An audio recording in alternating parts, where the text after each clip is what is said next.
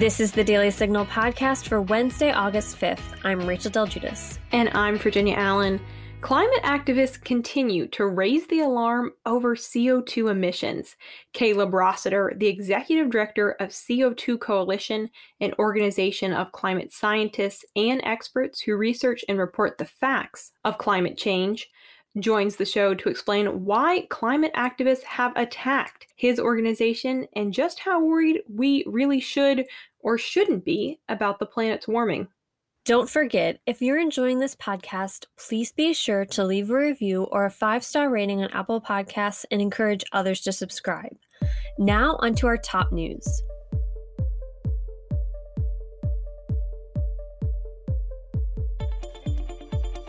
The New York City Health Commissioner has left her job reportedly over New York City Mayor Bill de Blasio's handling of the coronavirus.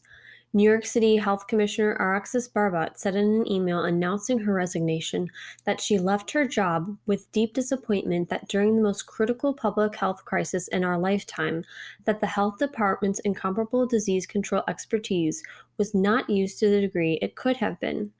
Our experts are world-renowned in their epidemiology, surveillance, and response work. The city would be well served by having them at the strategic center of the response and not in the background, Barbat wrote in an email first reported by the New York Times. Barbat has experienced tension with de Blasio from the beginning of COVID-19, especially due to the fact that de Blasio in May took away the department's ability for a large contact tracing program, per The Hill. Almost 250,000 New Yorkers have tested positive for COVID-19, The Hill reported. The Trump administration announced Tuesday that the Department of Justice is giving $35 million in grant money to help survivors of human trafficking. The grants will be divided between 73 different organizations across 33 states and specifically go towards housing, counseling, job training, and other resources for survivors of human trafficking. Ivanka Trump said in a statement that in the midst of the COVID-19 pandemic, combating human trafficking in the U.S. and abroad is critical work. DOJ's grant recipients are on the front lines of this fight, ensuring that survivors across our country are afforded safe and stable housing and empowered with the support and resources they need to rebuild their lives. I am incredibly honored to join Attorney General Barr to highlight these organizations and their tireless and vital work. On Monday, President Trump said the results of the presidential election could take 2 months to find out if mail-in voting is used. In an interview with Axios journalist Jonathan Swan, Trump said, "We went through World War I, you went to the polls, you voted. We went through World War II, you went to the polls, you voted. And now, because of the China virus, we're supposed to stay home, send millions of ballots all over the country, millions and millions," Trump told Swan. "You know, you could have a case where this election won't be decided on the evening of November 3rd. This election could be decided 2 months later." Ariana Picari resigned from her position as a producer at MSNBC on July 24th. On Monday, she released an open letter explaining why. Picari said she quit because the problem is the job itself. It forces skilled journalists to make bad decisions on a daily basis. She went on to describe the problems of MSNBC and other large cable news networks as a cancer, saying that decisions on what news to cover and how it is covered all come down to ratings. Picari wrote in the letter on her personal website, "Occasionally, the producers will choose to do a topic or story without regard for how they think it will rate, but that is the exception, not the rule. Due to the simple structure of the industry, the desire to charge more money for commercials, as well as the ratings bonuses that top-tier decision makers earn, they always relapse into their old profitable programming habits." She described in detail the so-called cancer eating away at mainstream journalism. As it is, this cancer stokes national division, even in the middle of a civil rights crisis. The model blocks diversity of thought and content because the networks have incentive to amplify fringe voices and events, all at the expense of others, all because it pumps up the ratings. And she continued saying, "This cancer risks human lives, Even in the middle of a pandemic, the primary focus quickly became what Donald Trump was doing poorly to address the crisis, rather than the science itself. As new details have become available about antibodies, a vaccine, or how COVID actually spreads, producers still want to focus on the politics. Important facts or studies get buried. It's a critical time in our nation's history. Now more than ever at the Daily Signal, we're committed to equipping you with the best information and insight we possibly can. And for that, we need your help. By sharing your thoughts and suggestions through our 5-minute online survey, you can help the Daily Signal improve our reporting and reach more Americans with a message of freedom. Find the 5-minute survey at dailysignal.com/survey. Again, that's dailysignal.com/survey. Now stay tuned for my conversation with Caleb Rossiter, the Executive Director of CO2 Coalition, as we discuss the facts of climate change.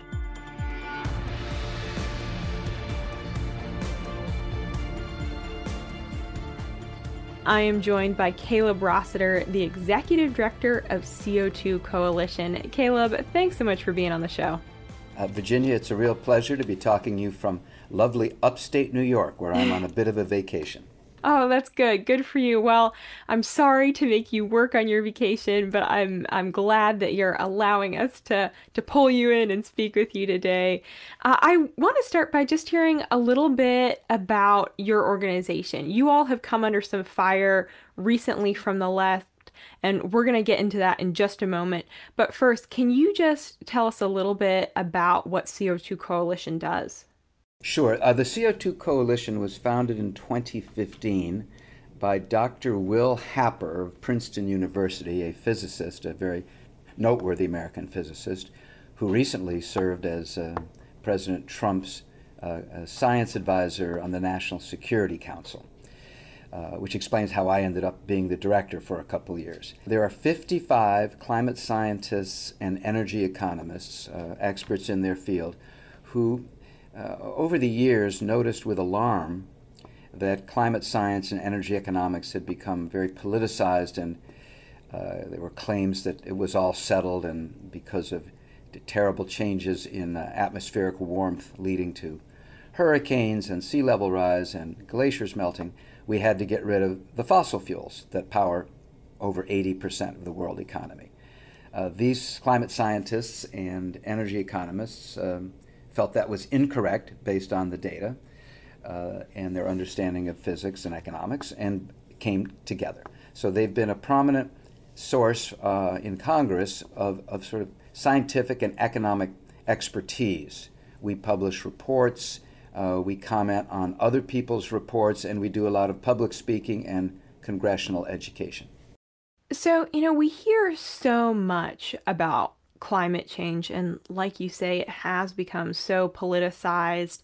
How did we get to that point where, for one, it seems like often the facts are overlooked for the sake of just kind of pushing an agenda? And then to what extent is climate change something that we actually need to be concerned about?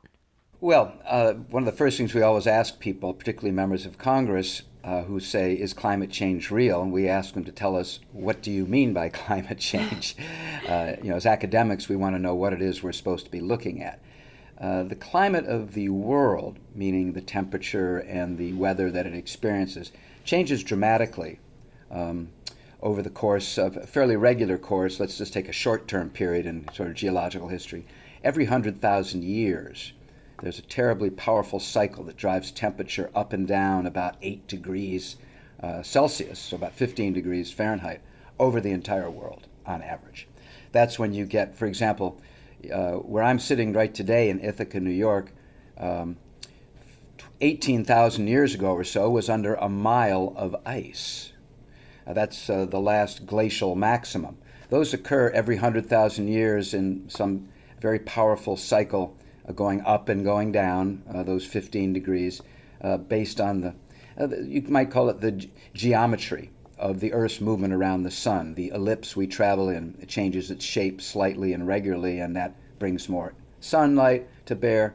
So there are these powerful climate changes over long periods. In short periods, temperature goes up and down a degree or two all the time.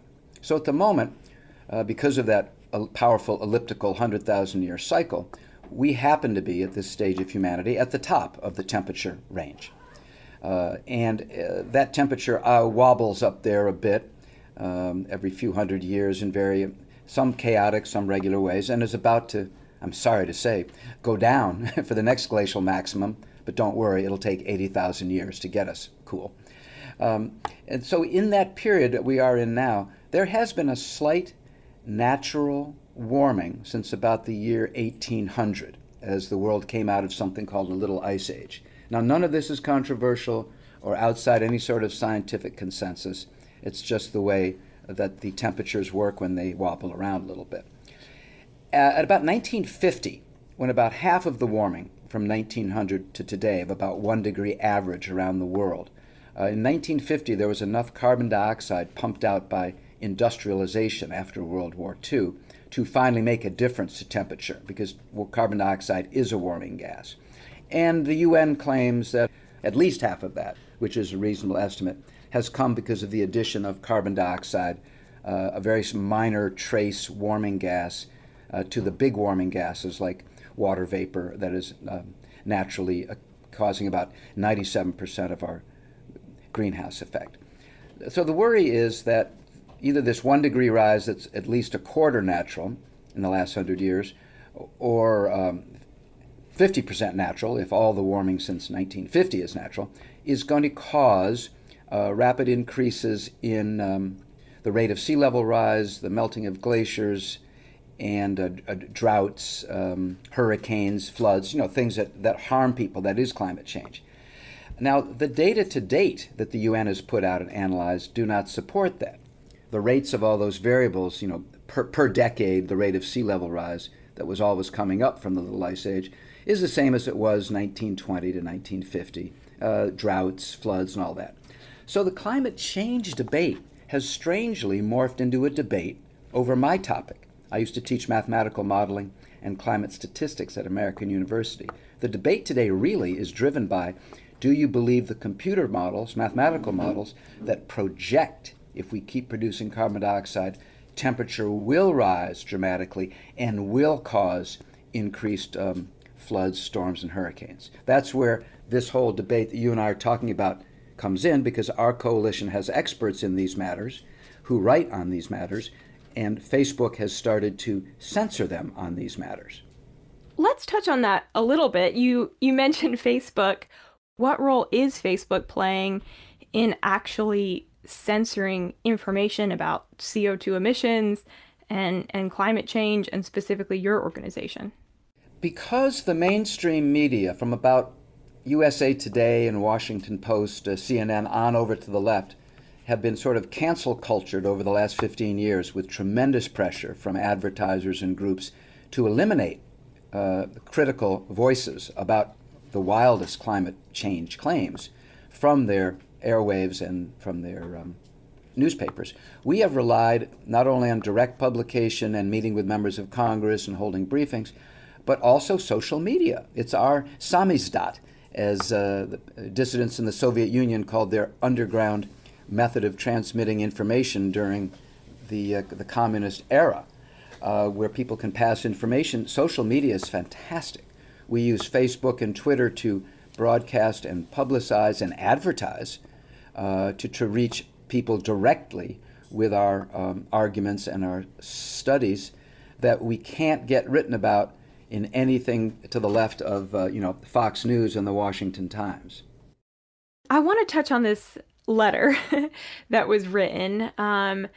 You all recently came under some attack from the left, and a couple weeks ago, a group of 19 left-wing leaders and climate activists, including Stacey Abrams, sent a letter to Fox asking that they remove the CO2 Coalition Facebook page because, and I quote from their letter, Facebook is allowing the spread of climate misinformation to flourish unchecked across the globe, instead of heeding the advice of independent scientists and approved fact checkers from Climate Facebook. Facebook sided with fossil fuel lobbyists by allowing the CO2 coalition to take advantage of a giant loophole for opinion content. Were you surprised by this letter?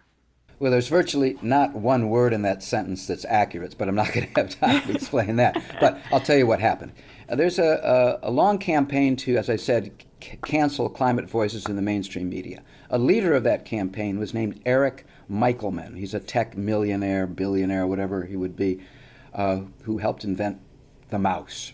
And he has been on this tear for at least 15 years of funding organizations that try to silence dissent on climate. And Mr. Michelman founded something in 2015 or 16 called Climate Feedback, which Facebook accepted as an independent fact checker through a sort of left-leaning international fact-checking network run by the group that runs PolitiFact, and somehow just put them in charge of deciding what was false and misleading or this issue. Last September, the former president of the American Association of State Climatologists, Patrick Michaels, and I, a climate statistician, wrote an article in the Washington Examiner just describing what climate models are and how they work.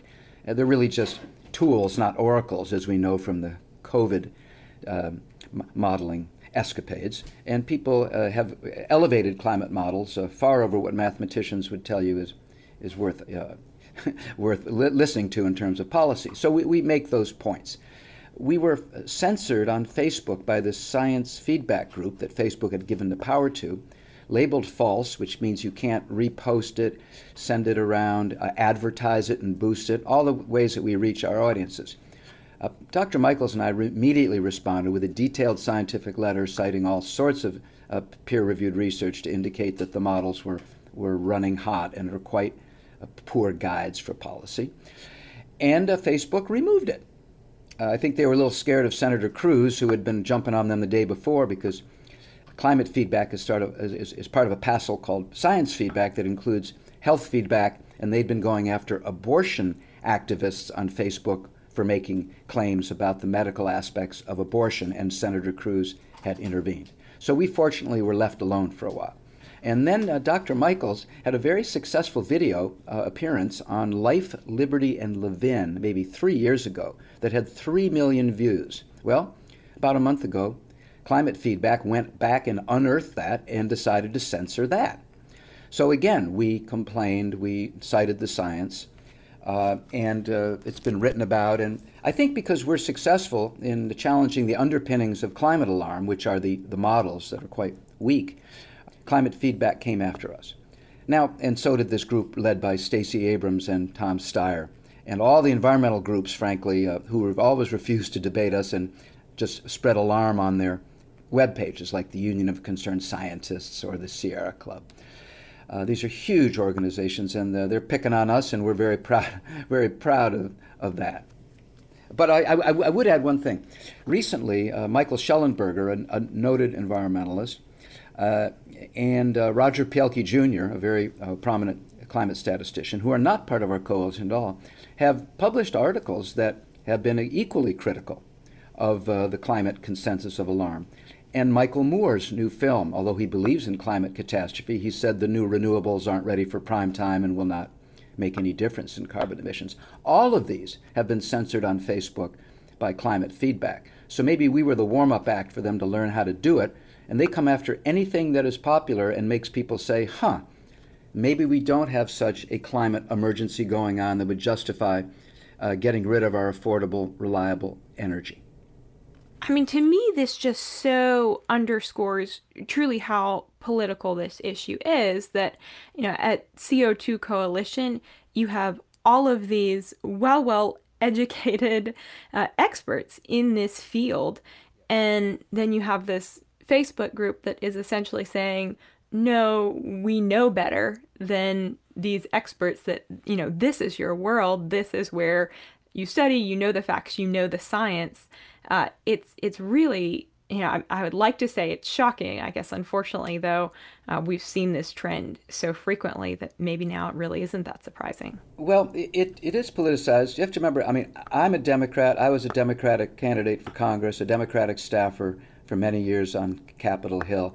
I come to this completely from the mathematics and the statistics of having been a professor in this area and learned by the work I had to do to teach it, that of course it's a very complex area.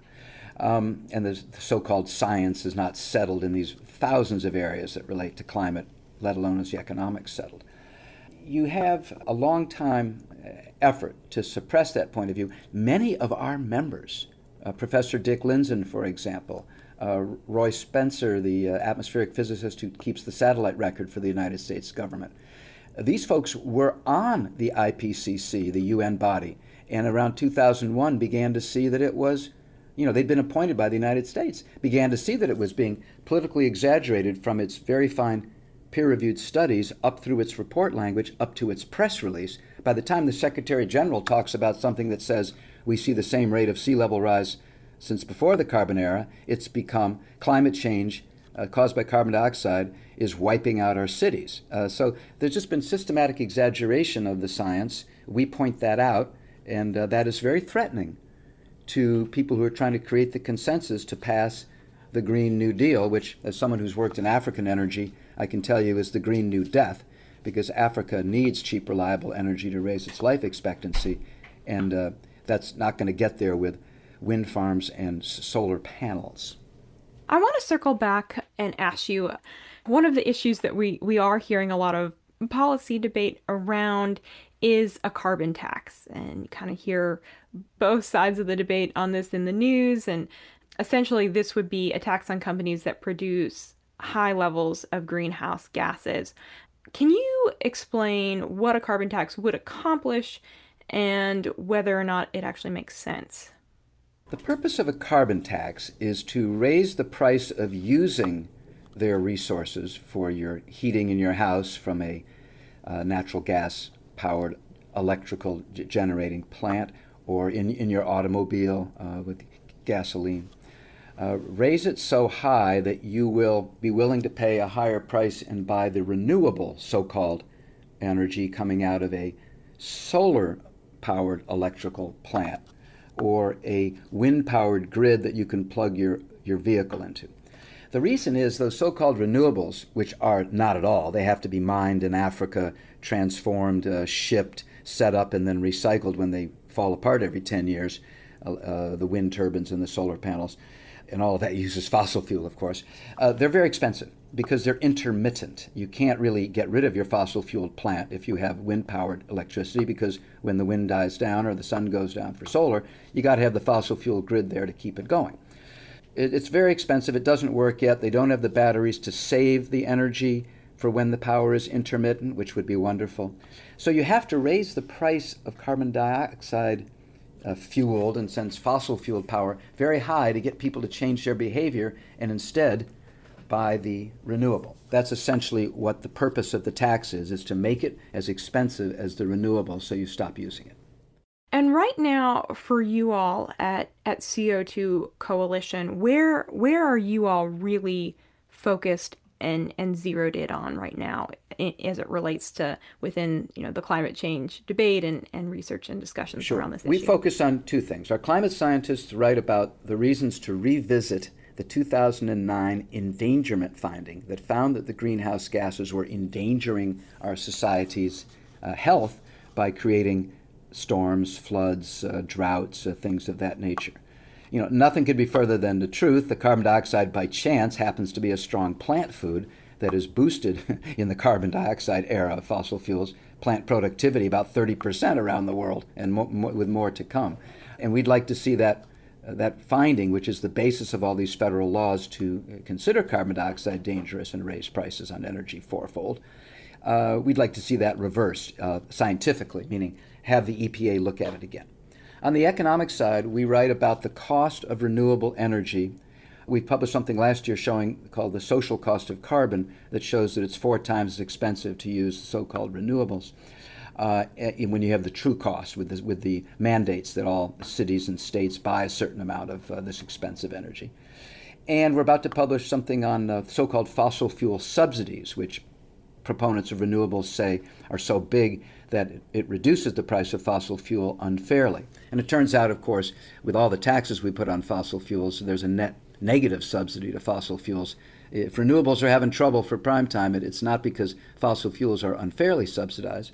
Natural gas, because of horizontal fracturing, starting about 2010, is pouring out of the ground essentially free to utilities that want to provide electricity and heat from it. It's saving up to 11,000 lives a year, according to the National Institutes of Health, by keeping the price of heating down in places like Ohio and Wisconsin and New England. The natural gas fracking miracle for our economy is having tremendously positive health effects, and yet it's considered an endangering gas, as if it were sulfur dioxide out of a coal plant and carbon monoxide out of your pipe, all of which are being treated in modern science with catalytic converters that virtually eliminate the pollution. So as real pollution has gone down, Virginia, ironically, concern about so-called carbon pollution, which is not a pollutant, it doesn't hurt you to breathe in and out carbon dioxide, concern about carbon pollution, which is a propaganda term, has gone up. So interesting. Where can our listeners find these pieces as they come out and follow your work? We have a website called CO2coalition.org, and on it you will see articles of the day, interesting, sort of scientifically based but readable articles we find. And right below them you'll see all our publications. So all the publications I mentioned, both short and long, will be listed there. They can always contact me at the CO2 Coalition. I love to talk. I miss being a professor. I love to talk with people about the complex and interesting science and economics of what I would call the great carbon dioxide experiment, which is the massive increase in use of fossil fuels since about 1950. It's increased the percentage of carbon dioxide in our atmosphere from 0.03% to 0.04%. And it's having effects on the oceans, the land, and the air. And we were happy to provide the latest research and talk about it in a manner that the average citizen can understand. That's wonderful. Well, and of course, we also encourage everyone to follow you on Facebook. The Facebook page is still there. That is for sure. I think Facebook's in a very tough spot. It's a private company that can do whatever it wants, but when it turns this censoring function over, that was supposed to be used just to stop hate speech and incitement of violence and horrible things like that, which I support. Now it's being used as a tool to go after climate scientists and energy economists who publish studies and have comments on other people's studies. It's really a mania to cancel a debate on what is probably the most important public policy issue of the coming election. Are you in favor of raising energy prices or reducing them because of your fears or lack of fears about carbon dioxide? Absolutely. Well, we will be sure to put those links both for the website and the Facebook page so we can continue to support you and show that support in today's show notes. So, Caleb, thank you so much for your time. We really appreciate it. Thank you so much. But, you could have saved time by going over and interviewing Kevin Dyer-Ratna of your wonderful organization. He, too, has labored in these fields, particularly the carbon tax and economic issues, and I've found him open and brilliant, and you ought to interview him next time. Yeah, no, we are very, very grateful, very thankful to have him at Heritage, but also very much so appreciate your perspective. Okay, thank you. And that will do it for today's episode. Thanks for listening to the Daily Signal podcast. And don't forget, we need your help to continually improve your podcast experience. So please be sure to head to dailysignal.com/survey or click the link in today's show notes to take the 5-minute survey. Your thoughts and suggestions are critical to our work for America. Thanks again for listening, and we'll be back with you all tomorrow. The Daily Signal podcast is brought to you by more than 500,000 members of the Heritage Foundation. It is executive produced by Kate Trinko and Rachel Del Giudice. Sound design by Lauren Evans, Mark Guiney, and John Popp. For more information, visit dailysignal.com.